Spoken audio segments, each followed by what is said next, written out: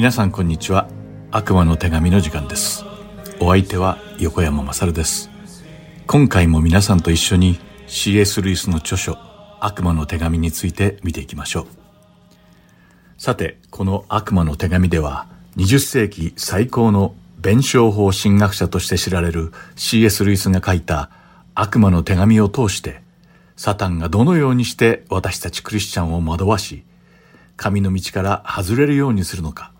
またそのサタンの策略に対して私たちクリスチャンがどのように対処したらいいのかを学んでいきます。今回初めてこの放送をお聞きする方のために少し補足すると、この本には経験豊富な叔父の悪魔スクリューテープと彼の甥で初心者悪魔ウォームウッドの2人の悪魔が登場します。ベテラン悪魔のスクリューテープがこの本の語り手で、人間は患者と呼ばれ、キリストは敵と呼ばれています。つまりこの本は、ベテラン悪魔の叔父スクリューテープが新米悪魔の甥ウォームウッドに当てて書いた人々をキリストから引き離すための悪魔のマニュアルというわけです。皆さんがこの放送を通して、私たちはいつも霊的な戦いの中にあること、また悪魔は私たちを苦しめるために、さらに私たちがイエス様から離れるように誘導する巧妙な戦略を練っていることを改めて覚え、その悪魔の策略にうまく対処できることを願っています。さて、前回の手紙でスクリューテープは刻々と変化する状況の中で、患者たちを揺るぎない信仰の人に変化させてしまう悪魔の敵であるイエス様の戦略をウォームウッドに説明しました。その戦略とは、谷を越えさせることでした。スクリューテープによると、イエス様は人間の魂を自分のもとに確保されるために、人生における山の頂上には置かず、あえて逆に谷底に置くのだと言っています。特にイエス様が大切にしてくださる人たちは、誰よりも長く深い谷を通らないといけないようです。聖書に出てくるイエス様の弟子や人たちは皆、とても困難な谷底の道を通りました。このように私たちクリスチャンは険しい谷底を苦しみながら進むことで、神様がどのようなお方であられるのか、また神様にとって自分がどのような存在であるかを悟り、やがて主だけに頼っていくという段階に進んでいくのです。今回の9通目の手紙でスクリューテープは、甥のウォームウッドに患者たちが谷底に落ちている時にどうやって彼らを誘惑するかについて詳しく指南しています。その一つ目の作戦とは、患者たちの心が虚しく冷たくなり、霊的に停滞してしまった時に、そっと薬物やアルコール、また性的誘惑のような中毒性のあるものをこっそりと与え、患者たちの魂を引っ掛けて釣り上げるようにしなさいという指導です。なんと恐ろしい策略でしょうか。私たちは困難にある時こそ、自分が悪魔によるこの種の手口にさらされていないかをよく注意しなくてはなりません。荒れ果てた谷を通るとき、私たちは主だけに頼っているでしょうか。それとも困難を一刻も早く忘れたいからと一時的な安らぎに過ぎないこのような悪魔の戦術に陥ってその犠牲になっていないかどうかよく吟味してみてください。では私たちクリスチャンはどのような心と姿勢で困難の谷を通過すべきなのでしょうか。自分が陥る谷底のことを一時的に忘れることができる薬物やアルコールのようなものに頼るべきなのでしょうか。いいえ、決してそうではありません。この悪魔の手紙に書かれた一貫したメッセージがまさにその答えです。悪魔はいつも私たち人間が物事の本質を考えることを妨げ、真理から逸脱させ、脇道に迷わせるのです。私たちは谷を通過するときに湧き起こる自分の感情と心理状態に注目するのではなく、私たちが人生において谷底を経験することを許可された神様の御心を求めなければならないのです。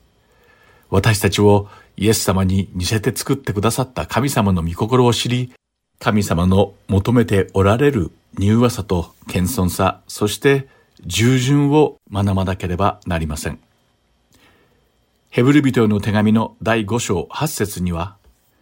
キリストは御子であられるのに、お受けになった多くの苦しみによって従順を学び、とあります。つまり、イエス様は神様の御子であられるのに、苦難を経験することで服従することを学ばれたと書かれているのです。ですから、私たちが人生の谷を通るとき、神様に従順に従って進まないといけません。そうでないと、サタンは私たちの心の隙をついて罠を仕掛けてきます。それに対抗する唯一の手段が、神様を心から信頼して従い、困難の谷を避けて通るのではなく、忍耐を持って進んでいけということなのです。ここでスクリューテープが甥いのウォームウッドに宛てた手紙の一部を読んでみましょう。この箇所でスクリューテープが私たちの父と呼んでいるのはサタンであり、敵とはイエス様であることを念頭に置いてお聞きください。患者が健康的で正常で満足のいく形の快楽を経験しているとき、私たちはある意味敵地にいることを決して忘れてはならない。私たちは快楽によって多くの魂を獲得してきた。しかし快楽はすべて敵が創造したものであり、私たちのものではない。私たちのこれまでの研究では快楽を生み出すことはできなかった。だから私たちにできるのは、敵が作り出した快楽を敵が禁じている状況や方法、そしてその強さの度合いを用いて、それを享受するように人間に進めることだけなのだ。それゆえ私たちは常にあらゆる快楽の自然な状態を、それが最も自然でなく、最も作り主の香りがなく、最も快楽的でない状態へと遠ざけようとするのだ。減少し続ける快楽のために、増加し続ける渇望が常套手段なのだ。その方が確実であり、より良いやり方であることは明白だ。人の魂を手に入れ、その見返りに何も与えないこと。それこそが私たちの父の心を本当に喜ばせることなのだ。そして人間が谷にいるときこそがそのプロセスを始めるときなのだ。とあります。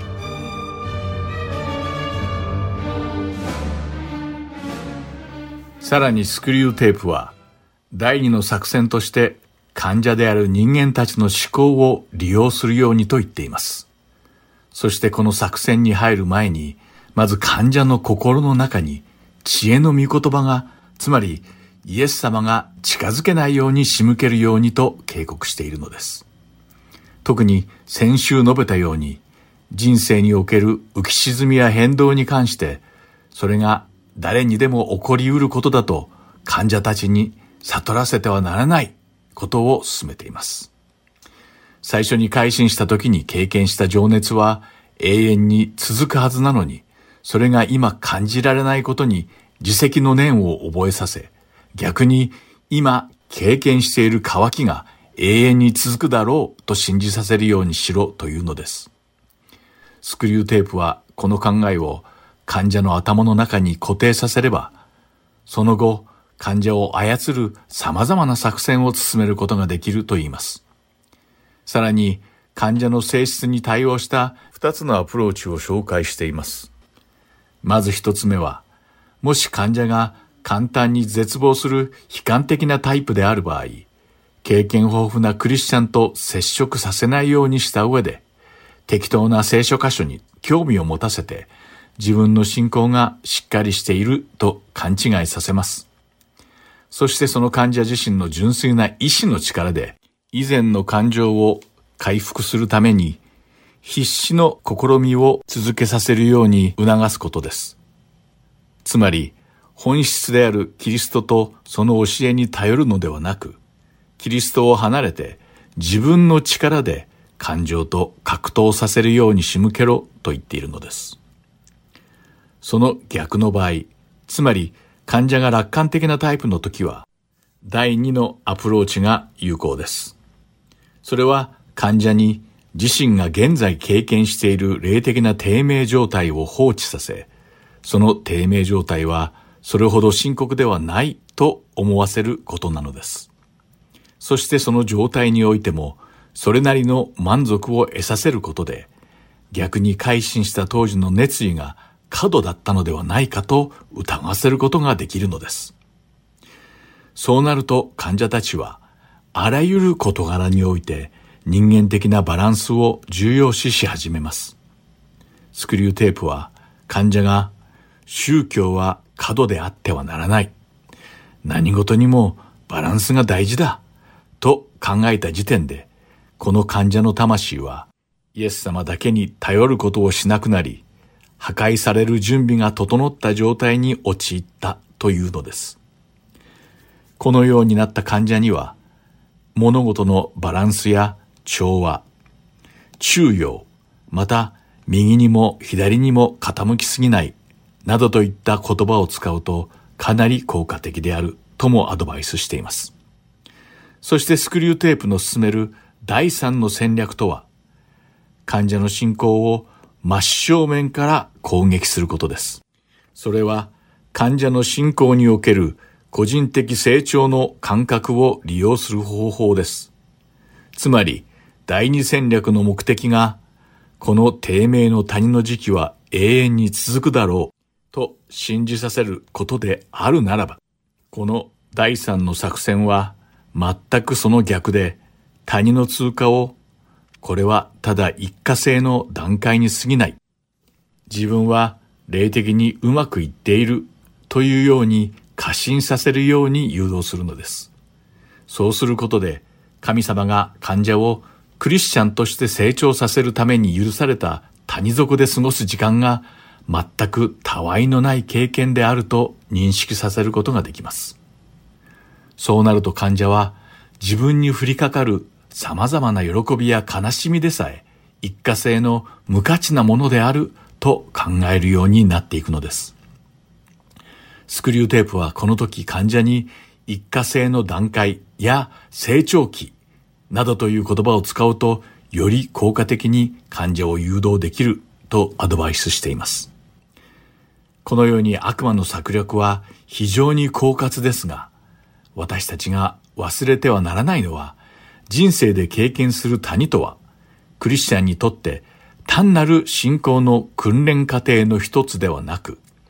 キリストご自身が歩まれた道であり、私たちが通らなくてはいけない道であるという事実なのです。つまり悪魔は、人間が経験する人生の谷底で過ごす時間を単なる信仰段階の一つと認識させることで、その意味を縮小させ、変質させる工作を展開するというわけです。悪魔は人間が谷を通過する自分自身に集中させ、その経験に対して優越感を感じさせ、虚栄心を最大化させてイエス様に対する信仰を失速させる戦略を繰り広げようとしているのです。繰り返しになりますが、私たちが必ず覚えておかなければならないのは、人生の谷とは、信仰の初心者が通過する様々な単なる訓練過程の一つではなく、キリストご自身が自ら歩まれた道であり、私たちクリスチャンが必ず通っていかなければならない道であるということです。ですから私たちクリスチャンがこの悪魔の策略に打ち勝つためには、神様が持っておられる人生の谷に関する視点と私たちの視点が同じであるのかを点検してみる必要があるのです。もしどうしても通らないといけない谷が狭い道であるならば、神様が私たちの人生にそれを許された理由が、私たちの信仰を堅固で揺るがない成熟に導くためであり、またその期間と時期は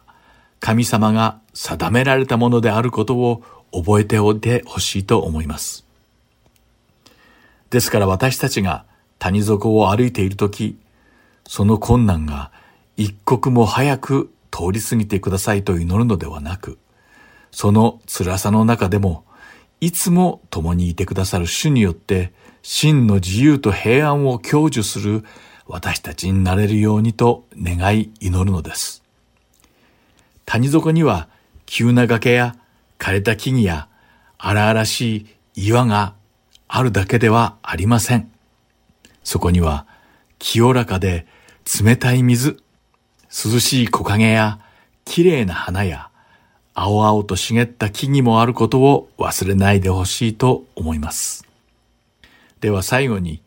ヘブル人への手紙第12章6節から14節の御言葉を読んで今回の放送を終わります。主はその愛する者を懲らしめ、受け入れるすべての子に鞭を加えられるからである。訓練と思って耐え忍びなさい。神はあなた方を子として扱っておられるのです。父が懲らしめることをしない子がいるでしょうか。もしあなた方が誰でも受ける懲らしめを受けていないとすれば、私生児であって本当の子ではないのです。さらにまた、私たちには肉の父がいて、私たちを懲らしめたのですが、しかも私たちは彼らを敬ったのであれば、なおさらのこと、私たちはすべての霊の父に服従して生きるべきではないでしょうか。なぜなら、肉の父親は短い期間、自分が良いと思うままに私たちを懲らしめるのですが、霊の父は私たちの益のため、私たちをご自分の清さに預からせようとして懲らしめるのです。すべての懲らしめは、その時は喜ばしいものではなく、かえって悲しく思われるものですが、後になると、これによって訓練された人々に平安な義の実を結ばせます。ですから、弱った手と衰えた膝とをまっすぐにしなさい。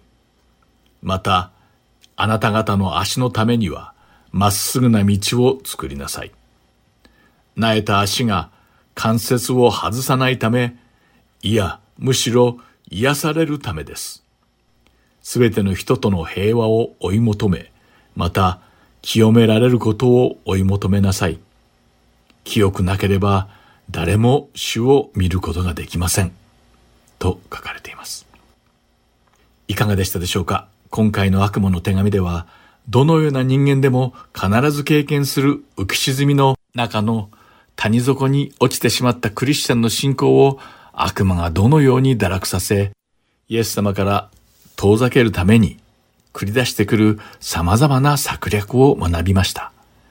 もしあなたが今人生の辛い谷を通っているなら、あなたの人生の谷に対する視点がイエス様のそれと同じであることを祈っています。そしてその与えられた試練の谷を通るときに、私たちが悪魔の策略に惑わされることなく、主が意図しておられるさらに堅固で揺るがない成熟したクリスチャンとしての信仰を育むように導かれることを祈っています。今回の悪魔の手紙はここまでです。お相手は横山まさるでした。また次回お会いしましょう。さようなら。